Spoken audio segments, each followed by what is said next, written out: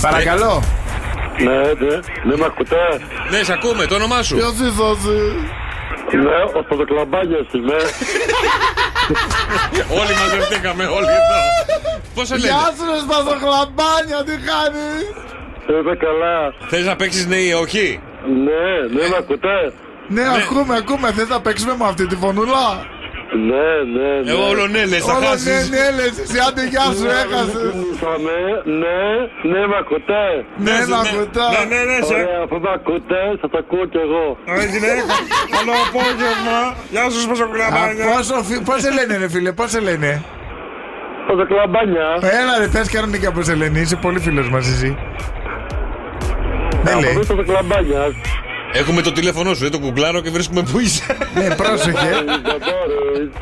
Τι λέει? Δεν καταλαβαίνω. Δεν μπορεί. Δεν μπορώ. Γιατί, από πού πάρουμε?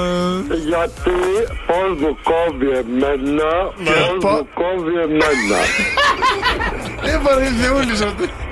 Και τι γίνεται? Όλα καλά. Μπράβο ρε Τώρα φίλε. συνήλθε. Λοιπόν, να είσαι καλά, να είσαι καλά. Λοιπόν, έγινε. Γεια. Ευχαριστούμε πολύ. Τσάου. Νομίζω κατάλαβα και ποιος είναι κιόλας και βάζω και στοίχημα. Ποιος είναι?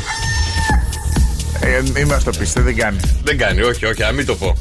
Όχι. Είναι προσεγουμενίτσα μεριά. Εγώ νόμιζα ότι μας πήρε ο αδερφός ο Νίκος και μας έκανε φάρσα τώρα που έφυγε. Και θα έλεγε ο αδελφός μου, ναι, ως Παζοκλαμπάνιας είμαι σίγουρα. Γιατί με τόσο κάφρι που είμαστε εμείς δεν τον κολλήσαμε τίποτε. Σιγουράκι.